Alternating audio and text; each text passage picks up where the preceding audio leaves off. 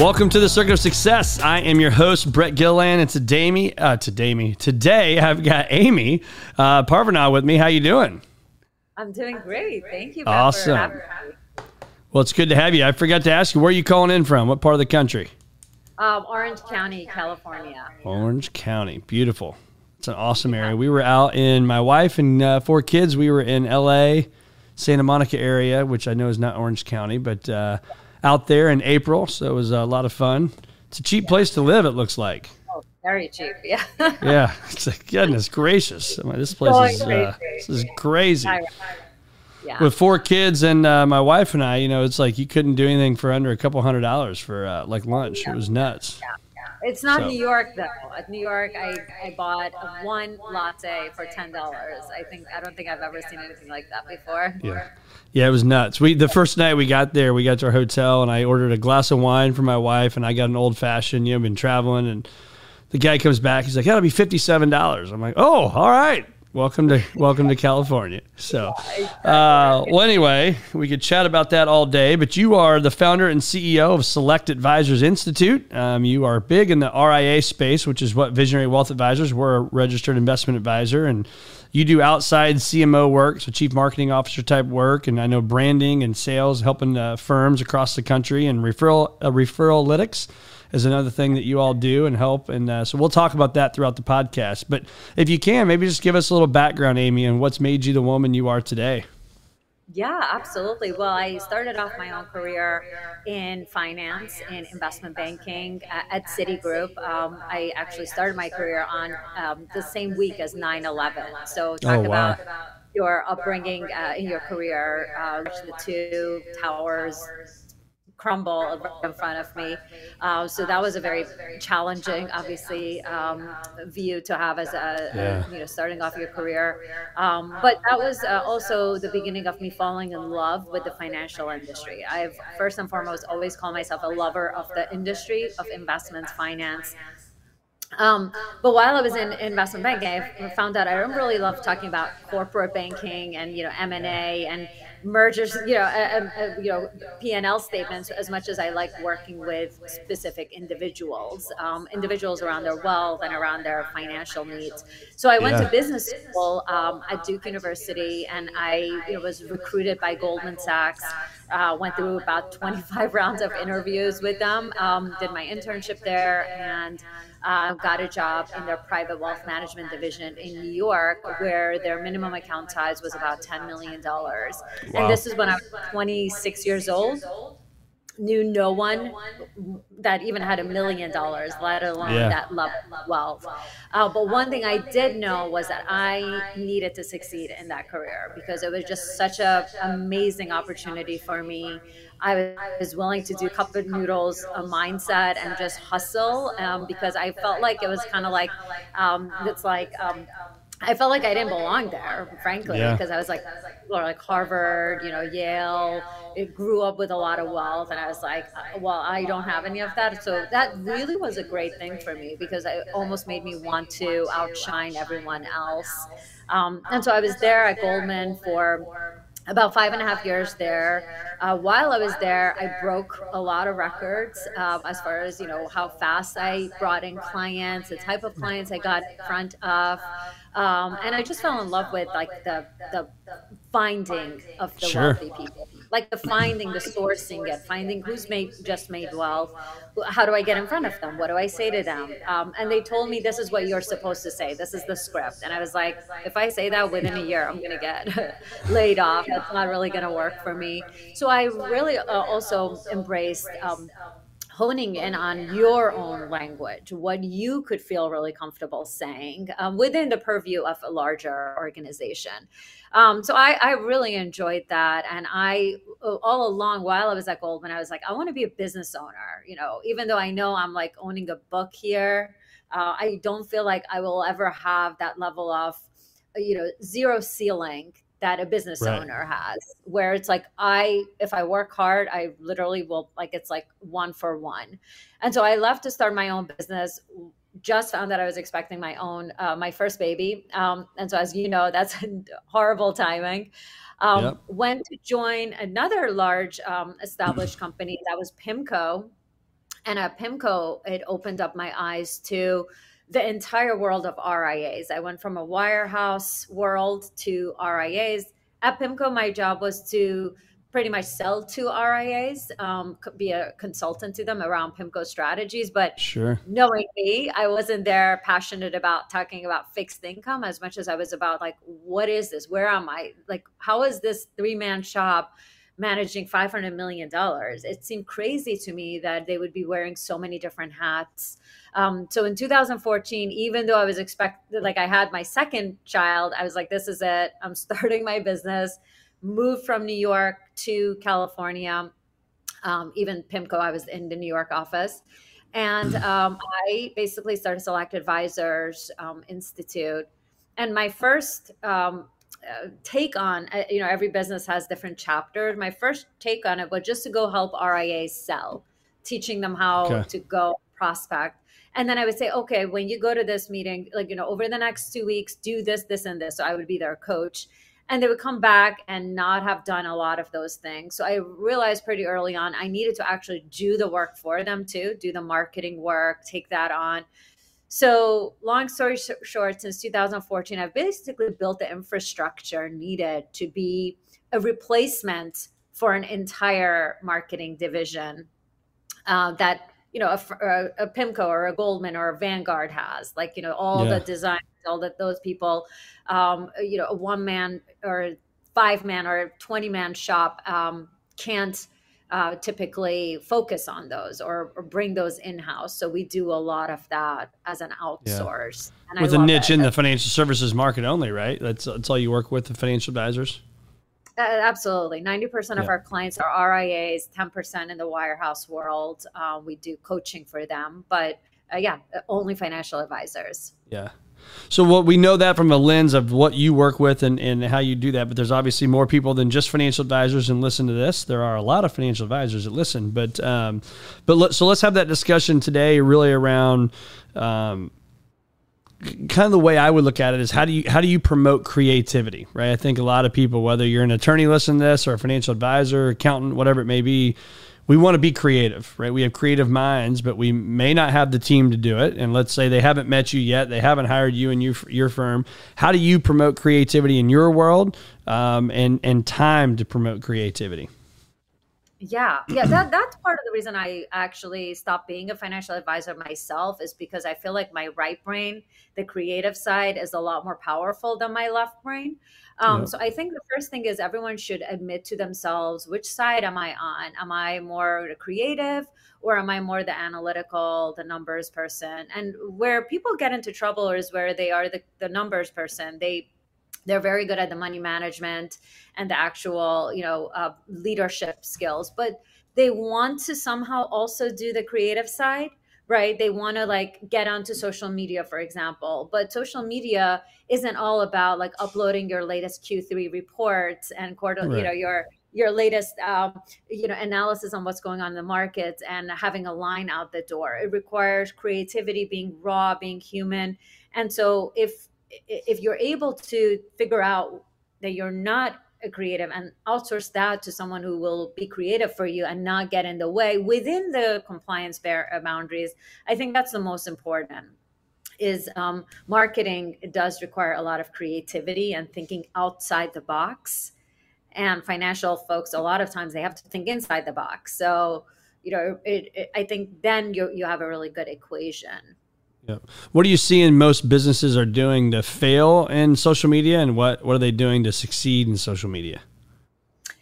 The only thing I've seen that works on social media has been literally branding the human within the elements of a firm, as well as really providing value that could be shareable. You look at LinkedIn, some of the things that are like 10,000 likes and 7,000 reshares. They're really going, out of their way to create things that are really giving it away, right? Giving away a lot of content. And I want to share them, other people want to share them. Or you talk about you as a human being, kind of like you said, you saw my post about me revealing my actual name or talking about my vulnerabilities. The more vulnerable you could become, the more people could feel close to you without having met you yet. So those are the only ways that I've seen really work on social Yeah. media. The folks that are not, unfortunately, it's they they know it too. They're not like they're not blind to it, but they're not willing to take that risk. And I call it a risk because it is a risk. You're really putting yourself Sure. out there. They are not willing to even have like a little typo or a little like misspelling, but those are the little things that actually make you human, and they make it look like you're a human being too. And Yeah. those folks, you're just not going to get the views or anything out of this. Yeah. Well, it's funny you say that. So I 100% believe in that as well. And the transparency, the vulnerability that we have to have, I think, as leaders, as advisors when we're working with our clients, but also on that social media front. I've been very open with my struggles with anxiety throughout my life, and have produced countless videos on how I've overcome it, how important it is to me, the meditation, the journaling, all these different things that I've done. And I noticed in my research for you struggle with that as well. Right. And I think so immediately when I read that, I'm like, okay, there's a connection right there. Right. We both have shared, even though you don't know that about me, I know that about you, is there's that immediate connection there that allows for us to connect on a deeper level that maybe I wouldn't know if you just put out what happened in, Q2 of the stock market. Right. So I'm just validating. So talk about that. You shared that. You have intense anxiety. You shared. I've had it as well. Still have it. How do you overcome that? How have you made that your friend? Yeah, and I think you're talking about my latest post that I wrote recently. That I think our whole society is so like, especially the younger generation, they're so worried about anxiety. They think anxiety is like the biggest culprit that could, disable them, and they run from Yeah. a lot of anxiety, like, the whole term anxiety. A panic attack, or I had an anxiety attack, Yeah. right? And I found that I used to, run away from it or let it weaken me. But now, as you age, you learn coping mechanisms, and it's not even a coping mechanism. I actually embrace it. It's like stage fright. Someone once told me, if you don't have stage fright, you're not going to do well on Yep. stage. So I embrace it because I think that level of anxiety is just fear inside you to keep going and do better. And it's been the basically the fuel for me to embrace and be like, what am I worried about? I'm worried about not getting clients. Well, let me go get more clients right now. Right. And it's helped me. And and I think just being able to like I exercise a lot. I'm really into fitness. And I like to do those alone. I like to run alone. That allows me to like just meditate, think. I don't want to turn that into another competition. People are like, "Will you run marathons?" I'm like, "No, I don't need any more competition in my No. life." As a business owner, we're competing all day long. So, Yep. but that's been really helpful to me, and just like living I guess reigniting the anxiety into a good thing has been really Yeah. great. My I've career. I've found I've found too, for me, it's if I talk trash to it, like if I'm getting anxious about something, it's like, all right, man, like I know what you're doing here. Yeah, I've seen this movie before. I know the end. I'm going to be fine. Like, I kind of talk to it, and then I immediately try to redirect my mind into something positive and something I'm excited for. Like, even if it's travel anxiety, getting on a plane and traveling and doing all that stuff, I've found in the last few years that if I embrace it, yes, it's there. I see it. I feel you. I hear you. You're on my left shoulder here talking to me. But now, like, kind of flick that thing off and come over here and talk to the right shoulder and try to give that one power. And I've also read that the brain doesn't know the difference between excitement and anxiousness, right? The wavelengths are the same between the two things. If you actually put it under, whatever they put it under, some imaging center, the brain is the same for excitement as it is for anxiety. And so now it's trying to trick your body into understanding, hey, maybe it's not as anxious it is as I'm really excited about this. I'm really excited about getting to go do this. So when you hear me say that, what comes to mind for you? Yeah, I mean that I think is critical. Like I know it sounds weird, but sometimes I tell myself, if I was to have a glass of wine right now, this problem still exists, right? It's Right, all right. mental, right? And that's actually another thing is like reducing. I feel like our society is like fueled with drugs, alcohol. We're trying Yeah. to let this go, but why not face it and see like, can I turn this into a positive thing? Can I turn this like anxious? So I like, I want to I want to bottle up my energy and be able to use it in a positive way. Yeah. So what have you had in your career that maybe has held you back? And maybe it's anxiety, maybe it's something different. But do you have anything that's really kind of held you back for a little bit, but then you broke through it and your comfort zone got a lot bigger? Yeah. That's a great question. So my comfort zone, yeah, I always like was worried about, not being good enough, because a lot of times you look at businesses and they're either funded by someone else, or Right. they are, they've got all the right recipes, and I always feel like I don't like to promote myself for not for no, nothing, right? Or I'm not in an old boys club to, to be networking and things like that. So I found, believe it or not, Brad, that the number one thing that's helped me, and it helped me at Goldman, it helped me at Pimco, and it's obviously helped me with what I do, is like the good old fashioned, be the one that actually puts in the work, right? Puts in the real work. So I'm the one, like on Saturdays, like my kids are, I had classes and things, like I'm working every single Saturday, Yeah. like from 8 till 3 p.m. I'm working, I'm logging that time in. And when that pays off every single time, that reduces my worry that I'm going to be behind, because I know I'm out working, anyone that I'm worried about. So Right. I think that that ability to rely on your work ethic and your ability to think outside the box. And the other thing is my brain. I feel like my brain always gives me great ideas. And I know that sounds like crazy, but like even during No. COVID, I was like, holy crap, who's gonna want to coach right now, during this crisis? And like ideas came to, wait, what about this? And like I feel like that's always been really there for me, that survivalist like mindset that you need as a business owner to pivot and not go down that same. So my, whether you call it my brain or a calling, like I keep getting like ideas that I rely on, because that's always helped me, think about new ways Yeah. to improve my career. So how do you work with those ideas? Like, so I'm a idea person as well. There's constantly things rolling through my mind, but what do you do with those ideas? Do you have a spot in your phone? Do you have a journal? Like, what do you do with them? And then do you test them out to make sure they'd work before you kind of go live with any of those? Yeah, well, when you're really good at marketing, that's actually a problem, because you could literally Yeah, it make doesn't turn anything. off. Yeah. Well, no, you could also make any business kind of work out. Like I always think my biggest problem right now is I don't have time, because I have like five other business ideas that like, Yeah. I could like kick off, like I could start a kids school program. I think there's so much of a need right now for Yeah. different types of schooling, like teaching kids etiquette, teaching kids leadership, public speaking. If I had the time, I would build it. So what I do is I do have like on my to-do list. We used to use this program called Todoist for project management. Now we all moved to Yep. Asana, which I really love. Heard of that? But I have like a personal section, and it's like called ideas, and I just like write it. I just write it down when it's like outside, really out there. But a lot of times when it's like business ideas, a lot of times I just test it out with clients. I say like, oh, we also offer this, we do offer this if you're going to Yeah. come. And so I'm also a really big fan of the Kevin Costner movie Field of Dreams, that says, Oh yeah. you build it, they will come.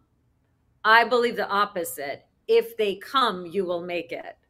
Is like, Okay. has always been a philosophy. So I always like kind of pitch the idea softly to clients and say, we do this, just to see if, because as long as I know we could do this, right? Yeah. And then if there's demand, I build it.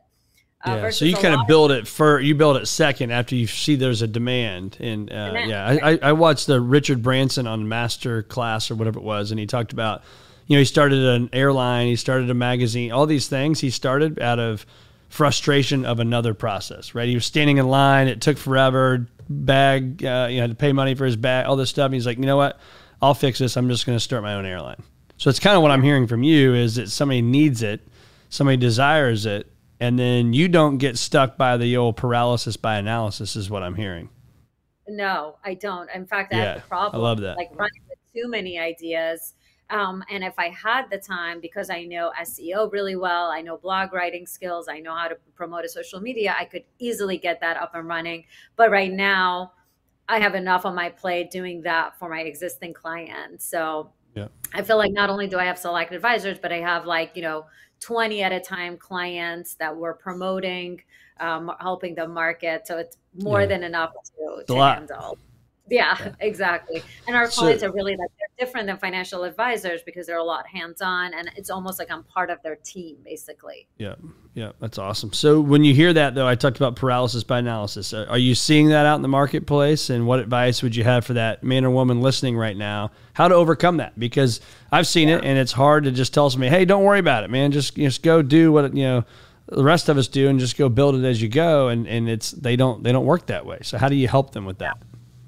Well, that happens all the time, with the Yeah. paralysis analysis by over analysis. In fact, I have a test on my website that I actually created literally to help people like make a decision Mm, really quickly, which I could send you. But I think it all boils down to that word that we used, which is risk, right? A firm, let's say, has been in business for 30, 40, 50 years. They've built their client base and they did it by word of mouth, yep. building this great reputation. Now, all of a sudden, here comes Amy and telling them to, like, let's start posting on social media. And they're like, well, we haven't needed this before. And now we could potentially, this is the part that they're worried about, we could potentially risk our reputation. Yep. And yeah, I agree. Your reputation is all you have to go for it. So believe it or not, I've stopped um, basically pushing so hard. That's another thing you learn as you grow more mature. I've stopped pushing it, and I just do it for my social media. I go crazy with social media. Yeah. I test on my account so I could show them, like, look, I did this. I shared my full name. I shared my vulnerabilities, and it works. Now you Yeah. could choose if you want to do that too. Kind of like parenting, like you could keep your room clean and let them make their room a mess and see which one they choose they like more. Right. Because I feel like you talk till you're blue in the face, telling people to do social media, and then if it really doesn't work, because so much of it is out of your control, then you're left with an embarrassment. So I just take them to the water and I let them drink if they want it. I'll build Yeah. out their platform. I'll make it look as ready to go. I'll write them their message. The firms and the clients that do really well are the ones that are like, you're the expert, Amy. You just go wild, go do what you want, just run it by compliance.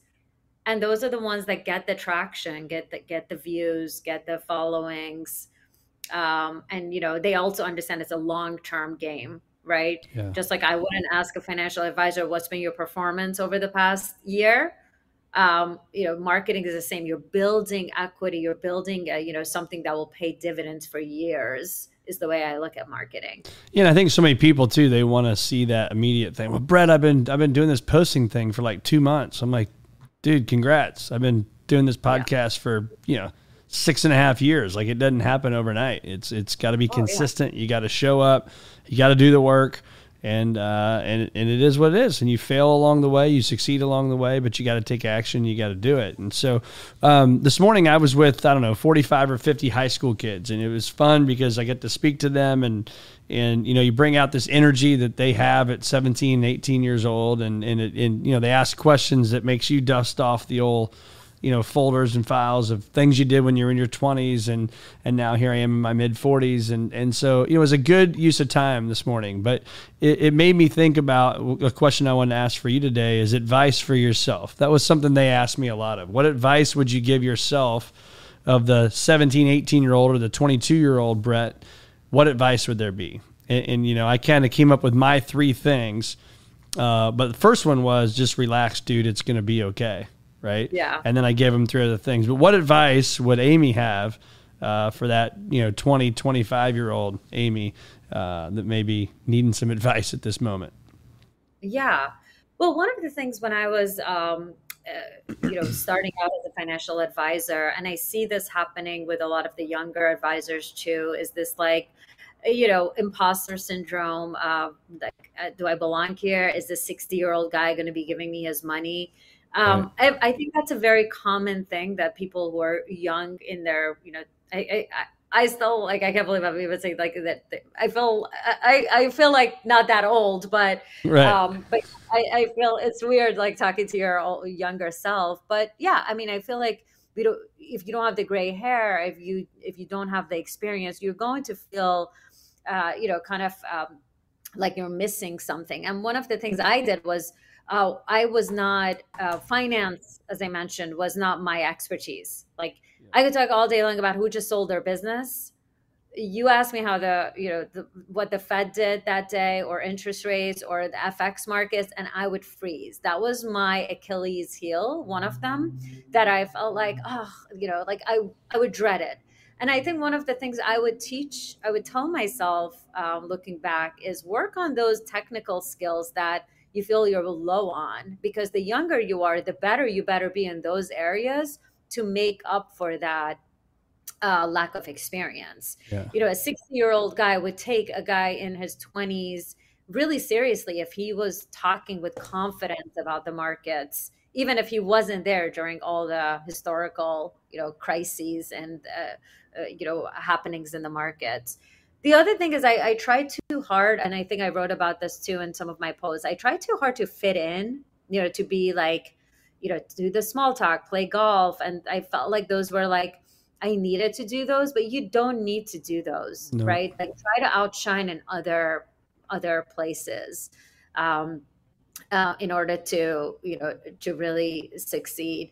And yeah, I think the other thing I would have done is started even building my business even sooner. That would be another thing, is like if you feel you're good at selling and marketing yourself and personal branding, go work for yourself, because otherwise you're just really, kind of making someone else successful. Like they Yeah. say, rather work 85 hours than work 40 hours for someone else.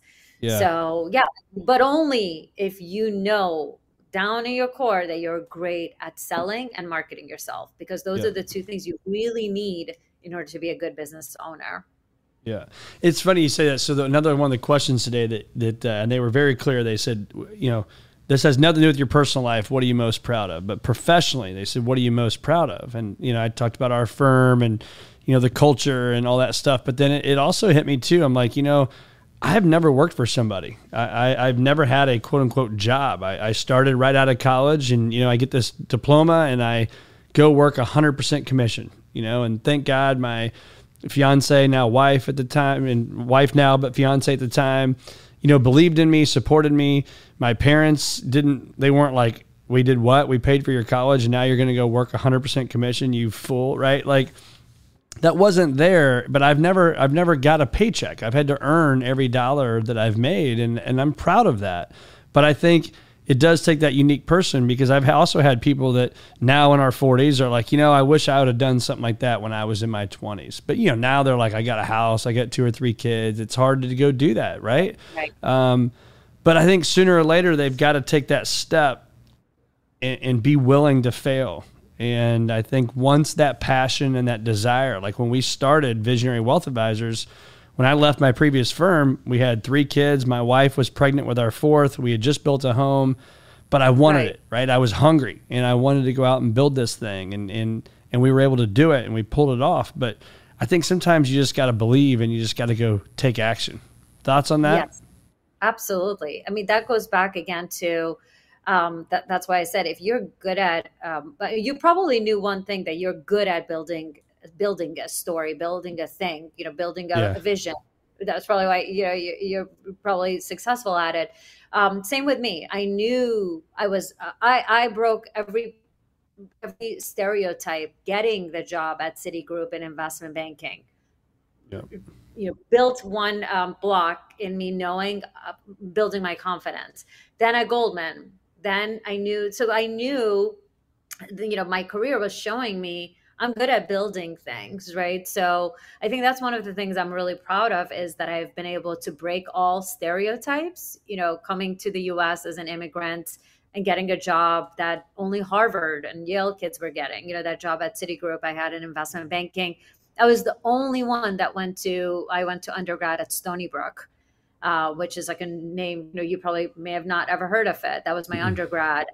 Every other kid was like Ivy League. So like Right. that was stereotype break because I didn't speak English until I was 12 years old. So Wow. like to get that far and then to literally pulled a band-aid out of PIMCO and I was getting a really nice paycheck there. And even then I also got a few other job offers and they were double that even, but I still gave those up to start Select Advisors. That's what I'm really proud of is like what I've built. And I think it's really important to also be proud of something you've built 100% on your own. Yeah. No one funded me. It's 100% self-funded. I did go to some investors at the beginning and they were like, this isn't going to work. And, now it's too late because I feel like Right. I've built it and it's pretty Now expensive they now want to to do. invest in it. Yeah, exactly. So, all of that just builds my confidence and I know what I've been doing has been right along the Yeah. way. So what would I find if I were to follow you around and follow you with a camera? So this would be not to be creepy, right? But I follow you around to see your habits, right? Yeah. And so what would I see kind of the no miss items in Amy's life, day in and day out, no miss items? No missed items. Yeah. So, like I said, I'm really adamant about my running. Yep. So that's my sanity. One of my sanities. I run even when there's like a fire here in California. Like nothing stops me from that. That's my sanctuary. Um, a lot of time thinking about work and doing work, and then it's kids. I'm a single mom, so I handle my own kids on my own. So it's work, run, and then the kids, and then my time alone, I really am into like music. So I'm all about like going to concerts and music Oh, festivals very and just cool. like that's like my like work hard, play hard, Yeah. approach. Because I feel like that's like the only thing that like really reignites my energy. I also see a lot of creativity in those places. I see a lot of cool like graffiti art and like the type of sponsorships of like brands with music and like I like to bring some elements of that into the financial world. Yep. Like how do you co-brand with a large name or things like that, so that inspires me too. I like it. Bucket list items. You a bucket list person? I am, yeah. Although I Awesome. feel like I actually wanted to write somewhere that I feel like I've pretty much lived most of my bucket list items because I feel like building Select Advisors is like one of the biggest things. Bucket list is supposed to be something that's like kind of almost like impossible to get Yeah. to, and I think I have. But I do have one bucket list, which is to stay at the Mandarin Oriental in Lake Como. That's like it's like That'd be sitting there cool. ready to go. Yeah. Yeah. Yeah, That one, I heard that place. somebody call it an F it list. They're just like F it, I'm going to do that, right? It's not a bucket Yeah, list to your point because you're they're just like right. I'm just going to do it, right? And Just so keep I've doing thought it, about right. that. I'm like I like that. I like that way of saying because you're right. Bucket list seems like this is a pipe dream. This will never happen. But I think if Yeah, we have clarity around where we want to go and create time in our calendars, we can make those things happen. So just say the F it absolutely. list. So you have your outside CMO. You help with branding. We talked about that. Referralytics. Tell us a little bit about that. Brag about your company, Select Advisors Institute. Yeah. So as we said, we basically are one-stop shop for financial firms and teams to do all their marketing. The only three things we don't do is advertising. I'm not a big fan of paid marketing, Yep. Google ads, things like that. I've never spent on advertising, and I don't want clients to feel like they need to. Unless you're willing to compete with the firms like Fisher Investments that have a Right. $300,000 a week budget, right? Um, you don't need to do that. You could do organic marketing. So I'm all about, so we don't do advertising. We don't do any printing. And then we also don't do any, we're not event planners, but everything else we're doing within Select Advisors from all the way from like I've renamed at least a dozen firms. Oh wow. And then I've basically rebranded and built out entire marketing material and collateral for about 1,000 RIA firms and teams. So helping them with branding, coming up with unique ways of saying who they are. Yeah, And then from the day to day, posting on social media, writing your blogs, website maintenance, website coding, all of that. I And like then it. I like it. referralytics, like Yeah, referralytics is just like an ancillary part of what we do. It's for firms who have a really nice Rolodex of clients, but it really hasn't come about who those people know. We actually research and do the analytics on those people so that that way, instead of the small talk that you have during your quarterly reviews, you could actually say, hey, I noticed you're on this board and I noticed someone else went to Stony Brook. Would you mind referring me to that person? So Got it. you're making it easier and basically saying, I already know your person. Can you I just already like know you make, know them. yeah, Yeah. exactly. Yeah. That's awesome. That's the step ahead of the step, right? Yeah. Last couple questions here for you, Amy. So, how about in our business, and again, whether I think a lot of businesses you're in sales, right? I mean, even doctors, you got to sell why your practice is better than the next, right? And so, how do you? What advice do you have for people that don't enjoy networking and they don't enjoy going to the cocktail party and shaking hands? Like for me, I know I don't enjoy that stuff, and so. But what advice do you have for people like me or like others that may not enjoy it, but we know we still got to go do it sometimes? We're both doing it right now because I don't enjoy networking either. I don't enjoy galas at all. Like that's not how I've Yeah. built any of my business, and you don't Same. either. So yeah, so believe it or not, majority of successful business owners are introvert or I guess social introverts, right? We don't get energy from going to those. In fact, those don't work typically. Like going to a Yeah. gala, like spending the whole night and spending all this money and meeting one person. I like to do what you're doing, which is broad marketing, like lots of different people, whether it's using social media. I do a lot of email blasts, to get email lists, get buy email distribution lists, whether or have someone like our firm research those names for you, get buy CEO lists, buy RIA lists, and start dripping on them. And that's for me the most efficient way. I also have a lot of people on my social media team who are adding, helping me organize my social media list. You could, you really, if you don't enjoy the broad, or the networking, that's it's actually a good thing. But you should start embracing these other ways, more digital. Digital, basically, digital should be your friend. Yeah. And are you finding that that's the way a lot of people are getting business these days? Oh, absolutely. Yeah. Website leads coming through. People you look at some of the firms out there with millions of followers, they are writing blogs, writing books. They're not out there networking. They're just people Yeah. come to them at a Yep. certain point. Yep. Yeah, I always say it's like the train that the magnets either connect or they don't connect, right? They repel each other. And I think if you have good values, you get good people, and you're doing good work, the referrals come in. I know when I was in my 20s, it was like begging people for referrals. I'm like, oh, gives me anxiety even thinking about that. But yeah, I just think that's good. It's good to hear and confirm that it's not around networking events, and it's not the way to build it, because I 100% agree. So kind of last And question for you. Go oh, I ahead. was just going to add one more thing. Yeah, so it's not either networking or nothing, right? And I feel like one of the best quotes I heard recently was, "Doing a good job is not a marketing strategy." Like that's not, you can't Correct. just rely on that. So you have to have something that's actively being done. And you don't need to go networking to galas, but at least do something which is more digital. Yep. Yep. I agree. So how many of the fears you've put in your mind over your career? It's one of my favorite questions to ask. So how many of the fears you've put in your mind over your career have actually blown up to the magnitude you put them in your mind to be?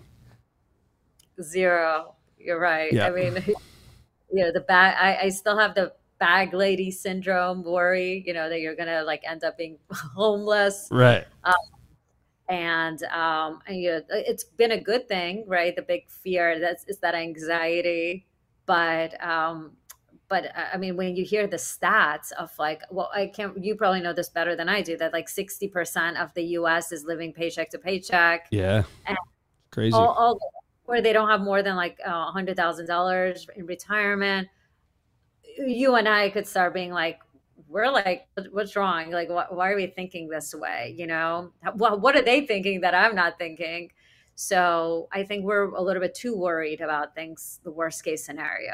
Yeah, yeah, I agree. So I said last question, but I lied. This is the last question. You can see here this sticker if you're watching, future greater than your past. So our firm's mission is to help people achieve a future greater than their past.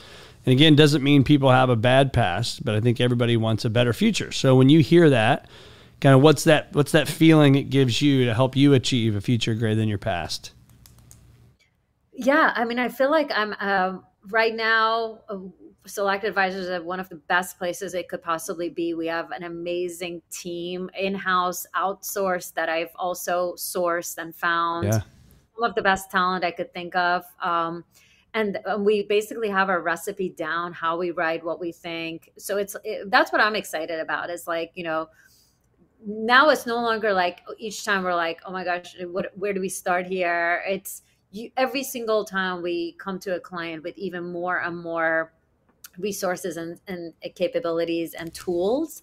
And that's what makes me really excited. It's like, it's like almost like going to a college that's going to basically be paying for itself down the line for any client that joins us. So that's what I'm really excited about. It's like knowing that that's something that they're, that I'm able to give to my clients. Awesome. I love it. Well, Amy, where can our listeners find more of you? On our website, select-advisors.com, plural, or go to amyslinkedin.com.